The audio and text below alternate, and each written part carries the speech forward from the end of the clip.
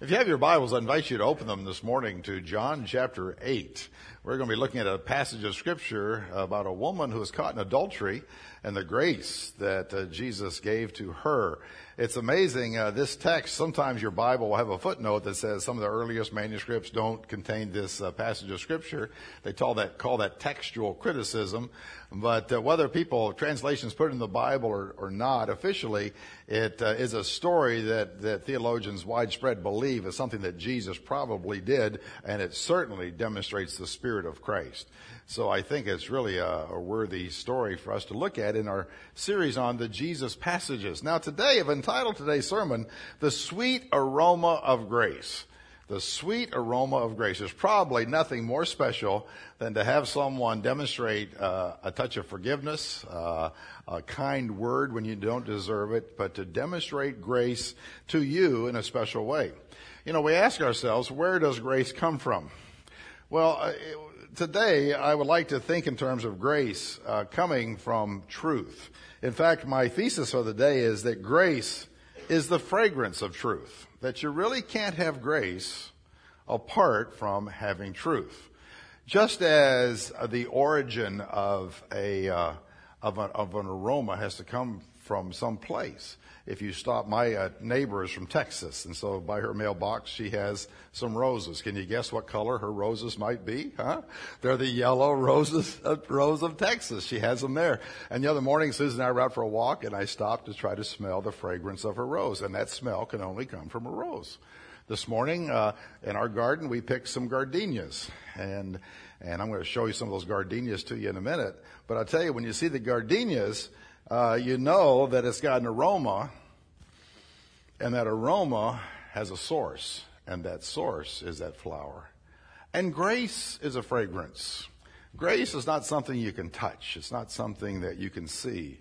But grace has a source, and that source of grace comes from truth. And this morning, I'd like for us to take a glance at what grace smells like. What is the fragrance that grace can give to us and to our lives?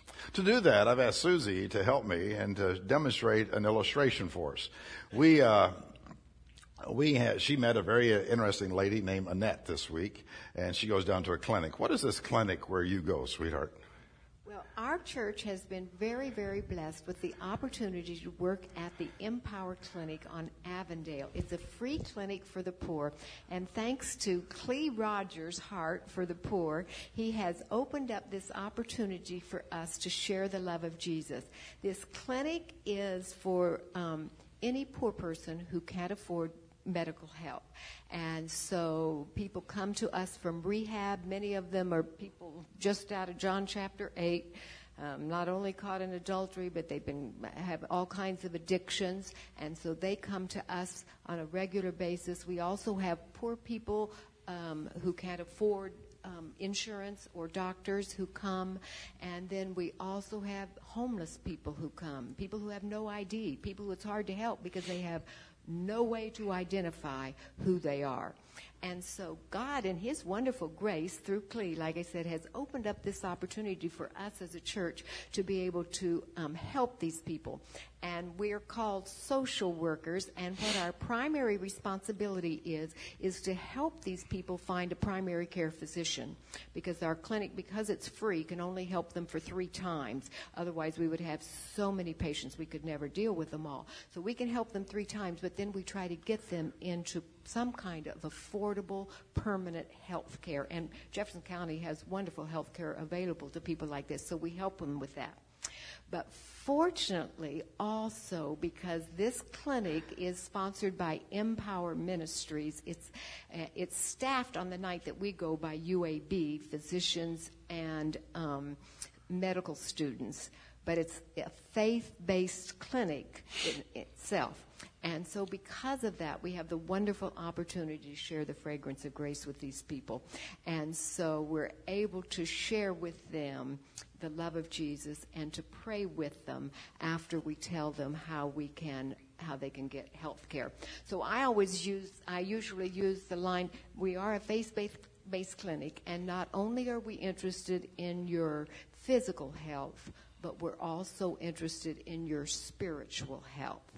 And so with that, I always take one of these little tracts by Billy Graham, Steps to Peace with God, and I ask them if they've heard of Billy Graham. They nearly always say yes, and then I'm able to share with them the gospel. So it's just a wonderful opportunity, and there are spots available for you if you would like to help. It's amazing. Like Susie said, you'd never know who's going to show up. You'll see people right out of jail because they come from the Love Lady Center, the Jimmy Hill Mission. They're struggling with addictions.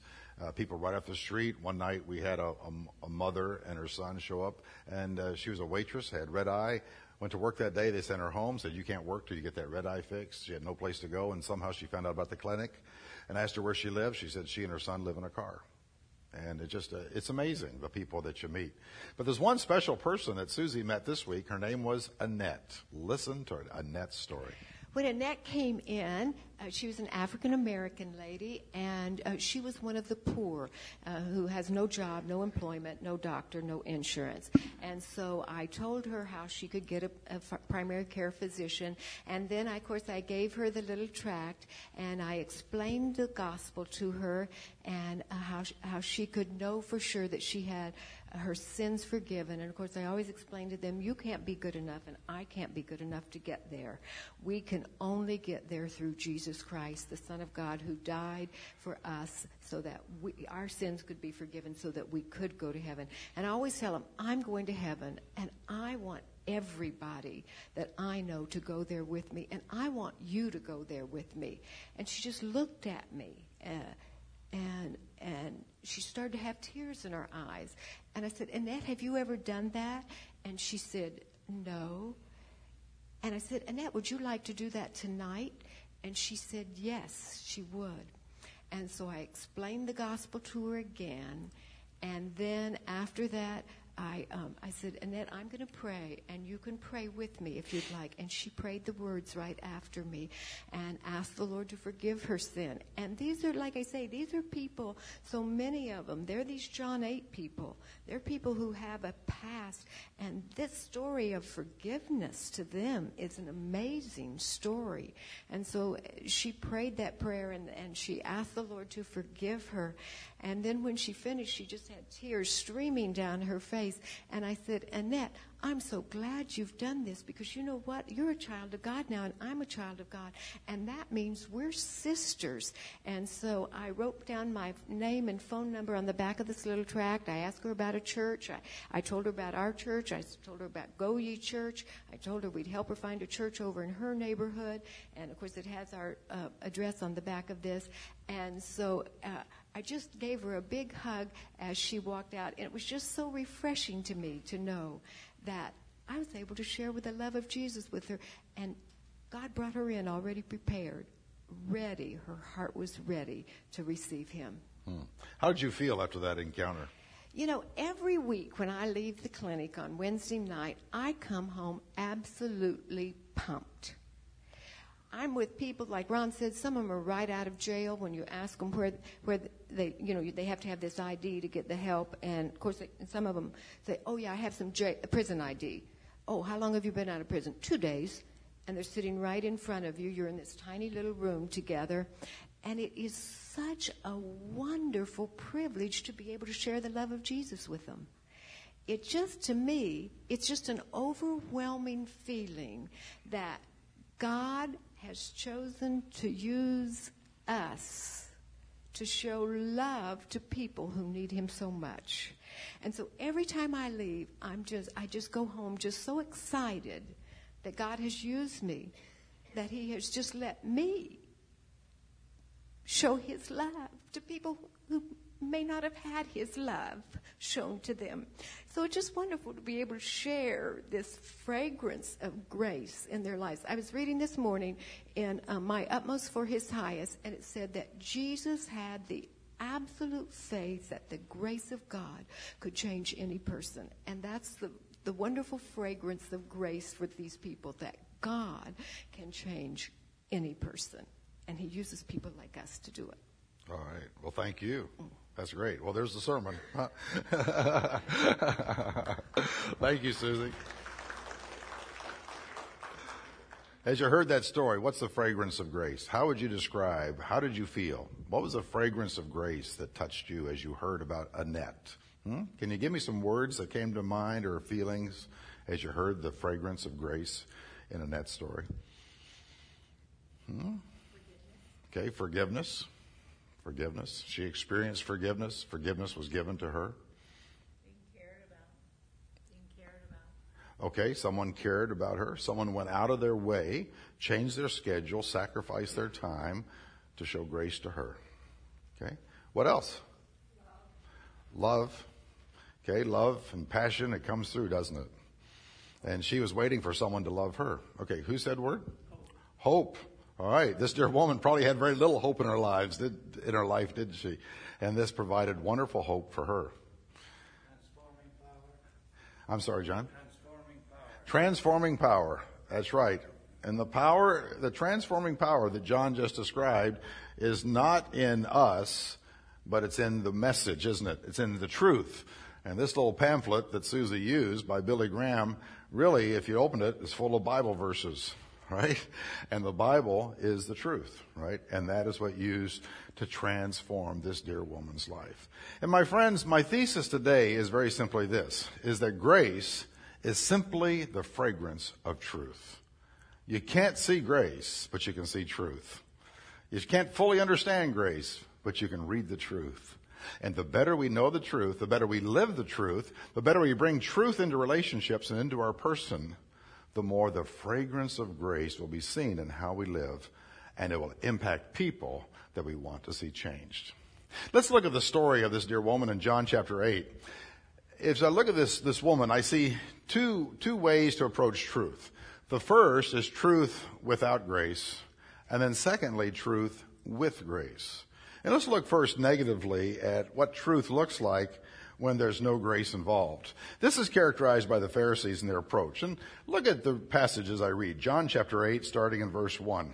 But Jesus went to the Mount of Olives. At dawn, he appeared again in the temple courts, where all the people gathered around him, and he sat down like a typical rabbi and began to teach them. The teachers of the law. Now, he's come. He's not officially one of the teachers of the law, but the official teachers of the law, the Pharisees, they brought in a woman caught in adultery. They made her stand before the group. I mean, imagine this poor woman being made to stand in front of the group of people that Jesus is teaching in the temple courts. Teacher, this woman was caught in the very act of adultery. In the law, Moses commanded us to stone such women. Now, what do you say? They were using this question as a trap in order to have a basis for accusing him. But Jesus bent down and started to write on the ground with his finger. And when they kept on questioning him, he straightened up and said to them, "If any one of you is without sin, let him be the first to throw a stone at her." Again, he stooped down and wrote on the ground. At this, those who heard began to go away one at a time, the older ones first, until only Jesus was left with her there. Jesus straightened up and asked her, "Woman, where are they? Has no one condemned you?" "No one, sir," she said. "Neither do I condemn you," Jesus declared. "Go now and leave your life of sin." You know, there's a strong contrast between the two groups, between Jesus, who gives grace, and the Pharisees who did not give grace. As I look at the Pharisees, I ask myself, what does it look like to have truth but not to have grace? What does truth look like without grace? I think, first of all, I see that these dear Pharisees, they knew the truth in the sense that they knew the law of Moses, but they did not know people. They did not know ministry to people. They did not use their truth to bless other folks. If you look at the story, it's interesting, the contrast. Jesus, who is not one of the official teachers, is sitting down. He gets up early in the morning. He goes to temple courts, and he is sitting down, and he is teaching the masses. But the teachers of the law, and the text calls them the official teachers of the law, what are they doing? They're out looking around, finding this woman caught in adultery. They didn't find the man. Isn't that amazing? But they did find the woman, and they bring her to the temple courts. And is their purpose in doing this to bless other people with their knowledge of the scriptures? I mean, was it used to bless Jesus? No, the text says they're trying to trap Jesus. They're interrupting Jesus. Is it used to bless the crowd of people that Jesus is teaching? No, it interrupts the process. It diverts them from what Christ is saying from God to what they have to say. Does it bless this woman? You know, is it ministering to this dear woman? Of course not. I mean, she is publicly embarrassed. She's exposed. Possibly she could have been a woman for hire, a prostitute. We don't know for sure. But here she is standing up in front of this crowd being exposed for the sin that she committed. Whom are they ministering to? They are using the truth only to minister to themselves. Because Jesus is winning. The crowds are chasing Jesus. They're following him. And they want to be competitive with Jesus to demonstrate to the world that they are better. And so they get a trap set where Jesus has to disagree with the great man Moses. And if he gives grace to this woman and forgives her, then he disagrees with Moses. And yet they weren't commonly stoning people. And if he says, go ahead and stone her, then Jesus is seen as a very hard-hearted person. You know, my friends, it's very easy to fall into the trap of the Pharisees to have knowledge, but have knowledge that's separated from grace, not to have grace. And I think the curse of our generation is that we get so much knowledge of the Bible that it doesn't result in grace, in ministry given to other people. Early in my career, I was fresh out of seminary, and we had studied heavy things like the doctrine of election. You know, how God before the foundations of the world, chose some people to become Christians. Romans 8, Jacob I loved, Esau I hated. And I thought, well, I'll teach that doctrine to my Sunday school class. I caused more confusion, more chaos, more animosity, more hurt in that Sunday school class than I had ever done before in teaching the scriptures. And I walked away and I said, what happened in that situation? One is I tried to be an expert in stuff that no one really can be an expert at, right? And two, it was teaching, it was truth without grace. I wasn't there to minister to people to help them move the yardsticks in their spiritual life. I was probably there to tell them how much of the Bible that I thought I understood. My friends, that is truth without grace. Whenever we use truth for any purpose other than ministering and helping other people. The second thing I see in the Pharisees' life that truth without grace is characterized by is that they only saw the violations of other people. Look at verse 4. In verse 4, they say, teacher, she's caught in the very act of adultery. Okay? And the law of Moses says we're supposed to stone her. Now I asked myself, who else was involved in this violation? Not just the woman. And if you're going to have adultery, doesn't it take two people to have an adulterous relationship, right? So where is the man? Okay, where's the man in that situation? So obviously he's gotten off scot-free. And thirdly is, how did they know? Were the Pharisees being private investigators with peeping toms? Were they watching behind a curtain? Did they set this thing up? Did they arrange it so this woman is caught? Like here, the only sin they want to talk about is the sin of that woman. They don't want to talk about the sin of their friend, the man, and they don't want to talk about their sin of being complicit in this trap to embarrass and to garnish support away from Jesus. I don't know about you, but I've discovered in me that it's so easy, the more I read the Bible, to see your sins and not my sins. Isn't that something? Well, I can talk about that woman until I'm blue in the face, but not talk about me, the man. You follow me? Or talk about me, the religious leader. And there's something comforting about having knowledge, that knowledge all applies to the rest of the world. But when the Bible talks about gossip, they're not supposed to gossip about me, but I can gossip about them. I can criticize the way they raise their family, but they can't raise the way I use my family. You follow me? And I can criticize the way they use their funds, but they can't touch how I use my funds. And my friends, the curse upon us is when, as Jesus says, we have the enormous ability to see that speck in another person's eye, but we can't see that protruding plank of wood that's coming out of our own. And truth without grace sees specks without acknowledging our own plank. And these Pharisees were very guilty, but they pinned it all on this woman. The third characteristic I see of these Pharisees is they hurt others to defend themselves. Is that here they make this woman stand in the midst of the temple courts, and they publicly use her and they embarrass her. Is it because they're overwhelmed by her sin? They probably thought the sin was a little bit okay because they made it happen. They made this sin happen.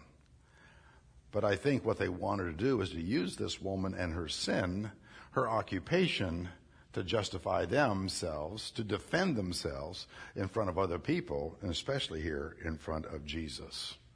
I can only imagine how that woman felt, betrayed, hurt, knowing she was set up, even though she was probably guilty, just because these people wanted to justify themselves. And my friends, I think one of the grand sins of truth is that we use truth to hurt other people. We use truth to hurt other people. We express an opinion that sounds biblical.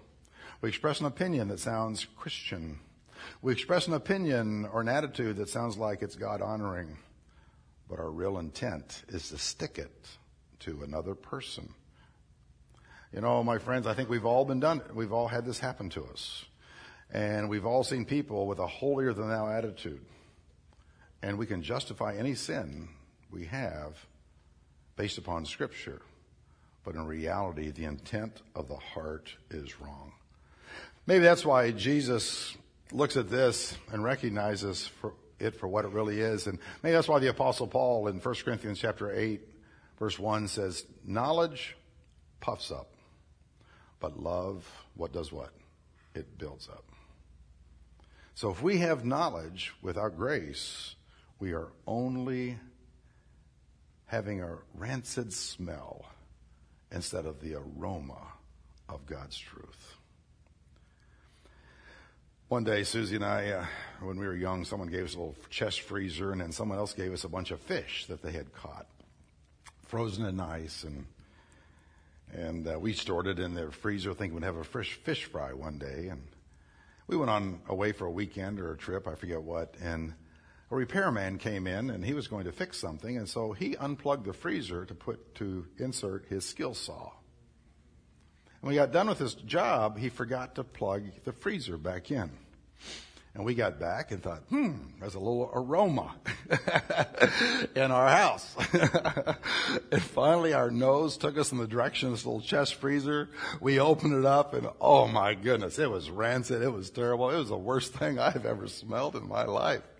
We cleaned that thing with Clorox. We did everything. Finally, a good old country boy said, put it out in the sunshine. The sunshine can cleanse a lot of stuff. We put it in the sunshine, and the sun took that smell away. Most of it, 99% of it away. But you know, I think there's nothing wrong with having a freezer. There's nothing wrong with having fish in the freezer. But you know, if you don't do it properly, the smell is rancid instead of enjoyable. And truth is something that is good, that God has given to us. And my friends, if we don't use truth properly, if we use it without grace, it is only something that is raunchy. Well, I ask myself, if that's what truth is like without grace, what could truth be like with grace? What could be the sweet aroma of grace? Now, I hope no one's allergic to gardenias. Is anyone allergic to gardenias? You are? Okay, well, don't let Dorothy touch these gardenias. All right. What I want to do is, as we look at truth with grace, I want you to pass the gardenias through your side of the sanctuary there, okay?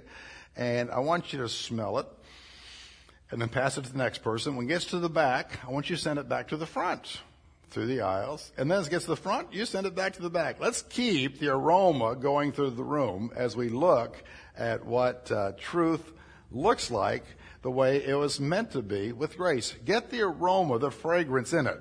And obviously, the illustration for this is not the Pharisees, but rather it's Jesus. And look with me in verse 10.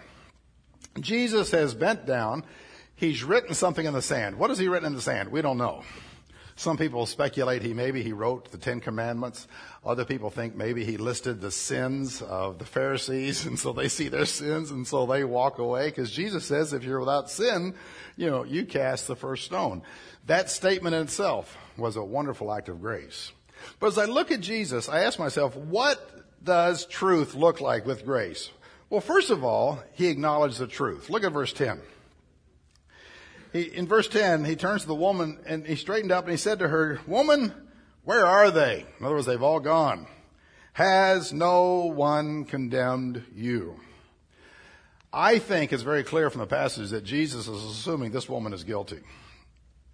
She has done something wrong. Even though she's been framed, even though she's been tricked and trapped, she has done something that is wrong. And so Jesus turns and says, "Has no one condemned you?"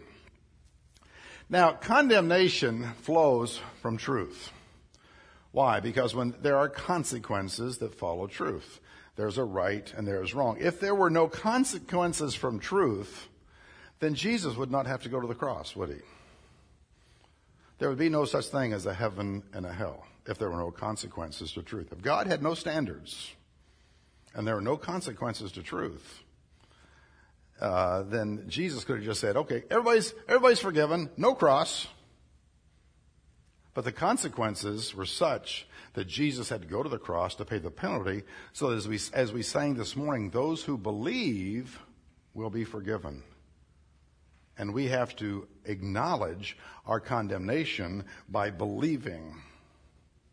And my friends, truth brings condemnation. Because truth demonstrates that there's a God in heaven and there's a right or wrong that he has given. Now, this woman is facing her condemnation. Now, I'm not so sure she woke up that morning and thought, "I'm going to go to the temple courts and be exposed." But in the process of having these people expose her and trap her in this situation, she's publicly being exposed before Jesus and the temple crowd. And I think maybe a little voice inside of her was saying, "I'm sort of glad this is happening because it's time for this to be over." You follow me? And this acknowledgement of her guilt and what has happened to her is coming true. And my friends, the woman here in a sense has had to go public. And in a sense, it's an acknowledgement that yes, I am a sinner, that yes, I have transgressed the truth. And what this whole episode does at the hands of Jesus is to allow this to move forward in such a way that this experienced woman sees the truth, she experiences grace, and eventually is able to walk away a different person with a second chance. Now, does Jesus just say, "Oh, go ahead, I love you, I forgive you, go away"? No. He talks about condemnation because there are consequences to what she has done. And my friends, I think we need to understand that truth has consequences and that we can easily develop a false view of love. Have you ever been to jail to visit someone, not to be in jail, but to visit someone in jail? When we were in Canada, I went to the prison 3 times to visit people either in our church or associated with our church. We were not a church of criminals, but it just so happens that we had 3 situations where I visited people. On 2 of those occasions, I was immediately hugged by the person who normally wouldn't hug me because they're so glad to see a friendly face in the prison. And as they were hugging me, I thought to myself, what would the people think that brought the charges against them to put them in prison? They'd say, "Gannett, why are you hugging that person? Don't you know what they did to me? Don't you know the crime they've committed?" Can you imagine the pain that our family feels because of what this person has done? Can't you see that justice is being accomplished in the life of this person? You follow me? And when I hug that person, and I can love that person, I ask myself, am I slapping the face of the other person, the other family that's been offended by what this person has done? And so if I turn to that person and I say, "I love you unconditionally, and I accept you just as you are," I ask myself, is that really love? Or is love like this? I love you, and I will help you bring reconciliation to that other family so that the truth is on the table. for you, but the truth is on the table for them, and then grace can come forward. Because if I love them, am I really loving the people they've hurt? How can I love them equally? And the only way I can love them in a way that is not selective is to get the truth on the table so that everyone knows. That's why the book of Philemon is a wonderful story in the New Testament, where the Apostle Paul meets Onesimus. We don't know for sure the story, but Onesimus could have been a runaway slave, ends up in Rome. He has stolen stuff. He meets the Apostle Paul. He's wonderfully saved and transformed. And Paul says, where did you come from? He says, the household of Philemon. He says, I know Philemon. He's in Colossae. He says, I'm going to write a letter about you and send you back to make amends with that dear man, Philemon. And can you imagine Onesimus, a runaway slave who had stolen from Philemon, walking up with a letter in his hand?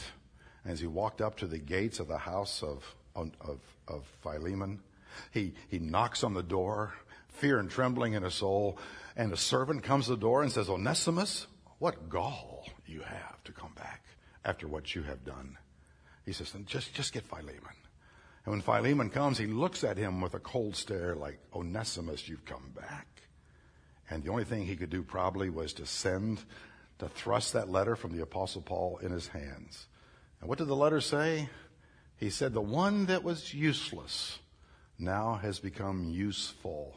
The one is a play on the name of Onesimus. The one who was of no profit now is profitable to you. And that letter details the fact that this man has offended you, and here's the sin he has committed. And if he has robbed you, I will pay you back. But he is here face to face to acknowledge what he has done. But as he acknowledges it, there's an element of grace that he gives to the one who admits what he has done. And my friends, isn't that what salvation is like? We go to heaven not because we're better than anybody else. We go to heaven because we recognize that there's a God in heaven who sent his son, Jesus Christ, to die on the cross for the forgiveness of our sins. And as Jesus was on the cross, he said, Father, forgive them, for they know not what they do. But not all those people there went to heaven. Only those who acknowledged their condemnation, acknowledged their guilt, and believed on the name of the Lord Jesus Christ became saved. And my friends, if we will believe, we will be saved. If we acknowledge our condemnation before God, that we have transgressed the very person and truth of who God is with our sinfulness, like this woman, if we will acknowledge it, then God is gracious to forgive us because of what Jesus Christ has done in paying the price for us. My friends, there is no such thing as grace apart from truth. Apart from truth.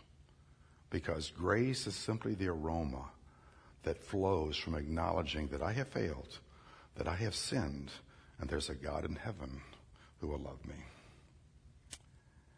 One of my daughters one time, I forget the issue, but I just asked her a question before I went to work that morning, and she gave me an answer, and evidently the answer was a lie.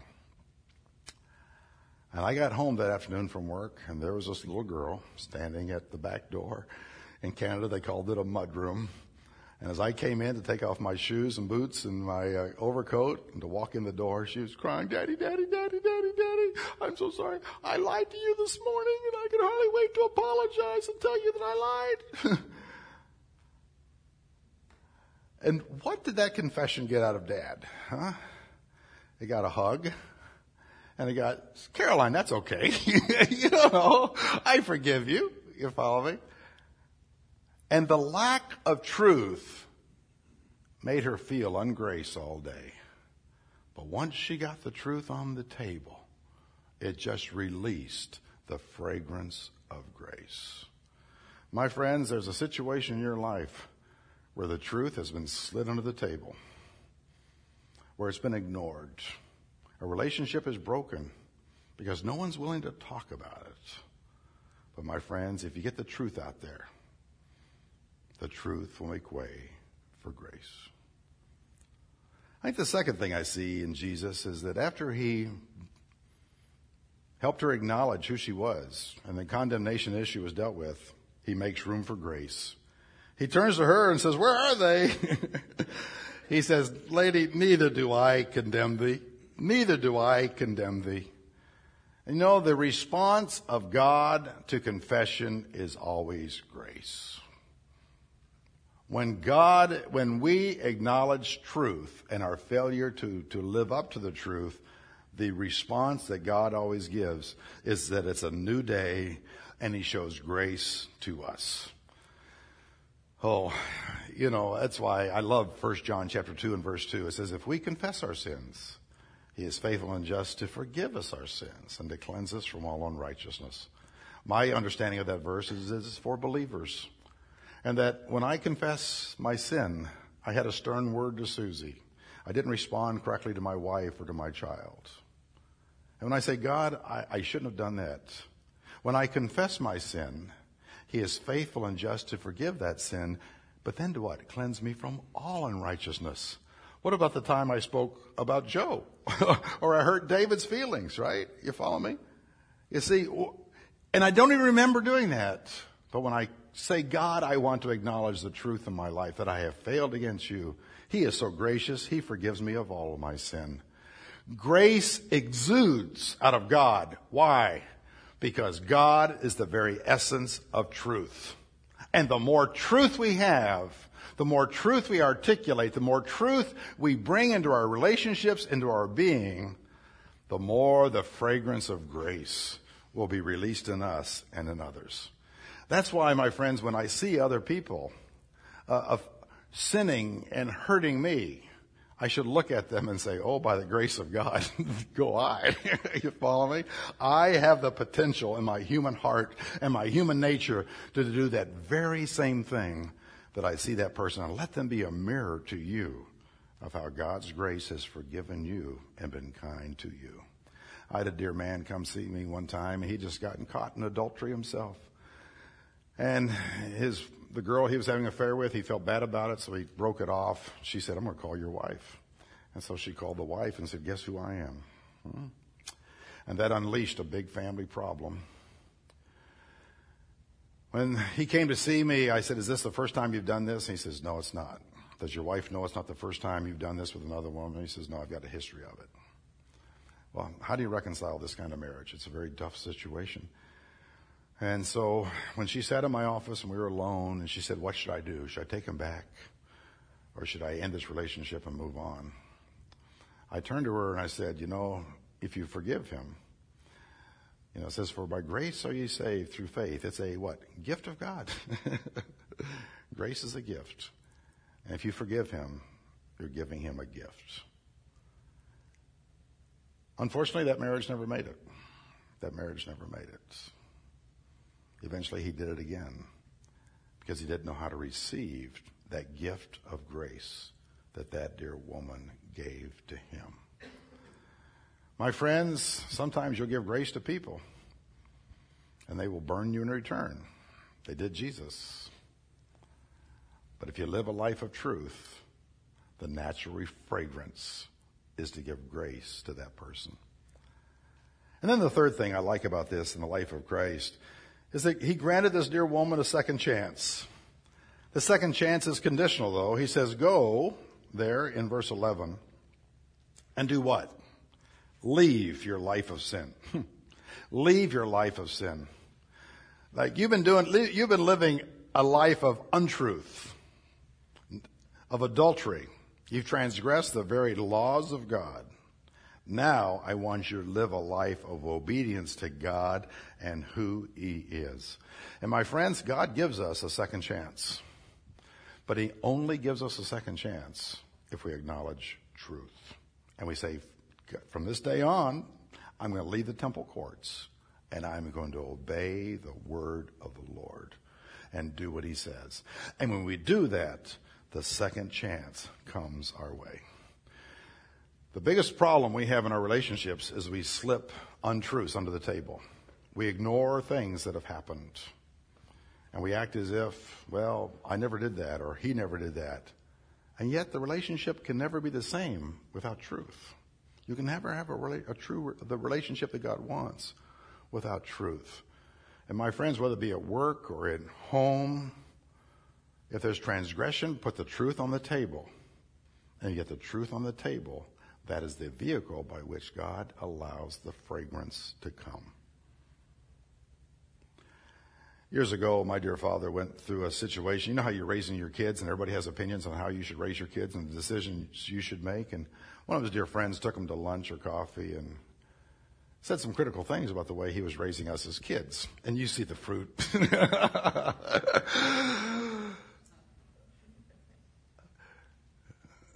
You know, I don't know what my dad said to that dear man. I have no idea what my dad said to that man. But I do know this, that when my dad died and we buried him out here in Shelby County, and we'd had the graveside service and we were walking away to come to the church for a lunch and then the memorial service, I looked under the tent and this dear man was sitting alone with my dad's casket.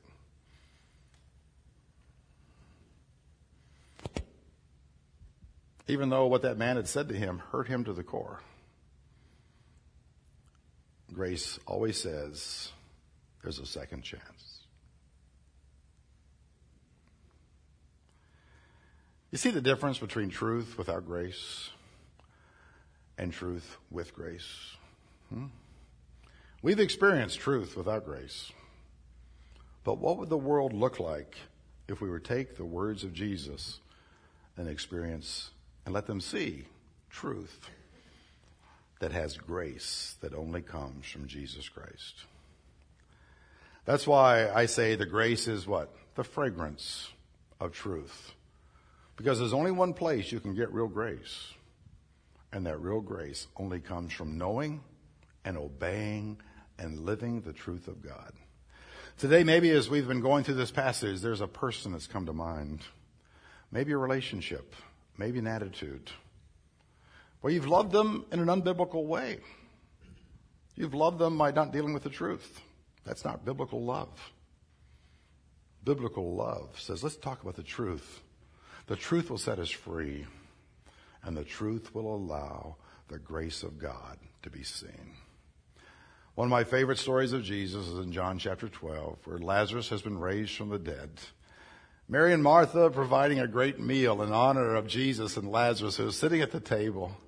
And Mary is just so overwhelmed by seeing her brother Lazarus is alive and Jesus is sitting at the table and he has made all this possible, that she goes to the closet and she gets an alabaster jar out of perfume that's worth a year's wages, and she breaks it open and she pours it on the feet of Jesus, and she bends over and with her hair she wipes it on his legs. And the Bible says the whole house was full of the aroma of the fragrance of the perfume.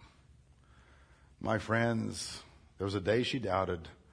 There was a day in which she fretted because she forgot about God's wonderful truth. But yet when she saw that Jesus Christ is truth, and what his truth can do in her family and in her life and in raising even the dead, she bowed in humility. And in her humility, that fragrance brought Judas, the Pharisees, and others to a realization of really who Jesus Christ is. My friends, what about you? Do you believe in truth? Yes, you do. But it's not really God's truth unless it's accompanied by the aroma of grace that blesses others. Oh, may God use this dear woman who is a prostitute to teach us who are righteous how to live for him today. Let's pray.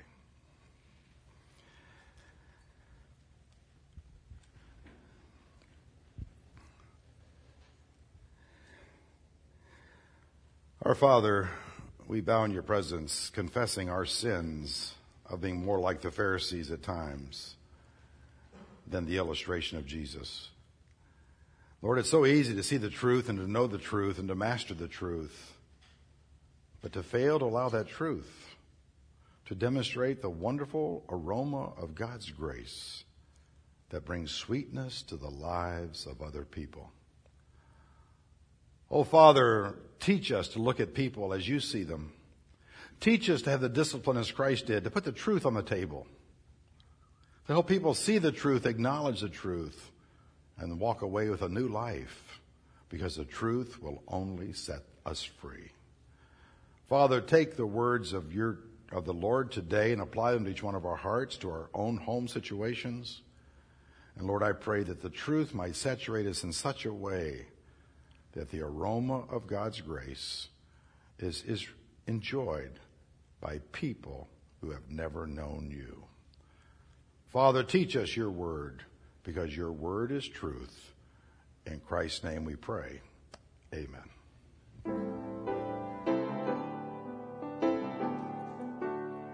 Would you please stand? Let's sing together. He took my sins and my sorrows. He made them his very own. He bore the burden to Calvary and suffered and died alone. How marvelous, how wonderful, and my song shall ever be. How marvelous, how wonderful is my Savior's love for me. When with a ransomed and glory his face I at last shall see, 'twill be my joy through the ages to sing of his love for me. How marvelous, how wonderful, and my song shall ever be. How marvelous, how wonderful is my Savior's love for me. Is my Savior's love for me.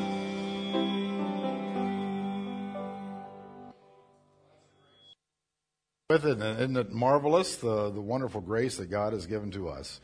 And it's that marvelous gift we can give to other people in a very fresh way. I think that's a lesson all of us can enjoy today. See that picture on the screen? Anyone know where that is? Yeah, we're in Canada. Yeah, who said Lake Louise? David did. John. Okay, John used to live in Canada. I think that's Lake Louise. It's a glacier lake, and we'll be going by there this summer when we see our kids. And I thought that was great to see that today. That's a beautiful, beautiful spot. What's that? It's in Alberta. It's in Alberta. Those are the Rocky Mountains you're looking at there. Beautiful. That water is freezing cold. What does grace look like? Don't rush off today. We have some refreshments, so you can't rush off. You got to stay and smell the aroma of grace in our congregation, okay? But what does grace smell like? Maybe like this. Go into the world in peace. Have courage. Hold on to what is good. Honor all men. Strengthen the faint-hearted. Support the weak. Help the suffering. Share the gospel. Love and serve our Lord in the power of the Holy Spirit, and the grace of our Lord Jesus Christ be with you all. Amen.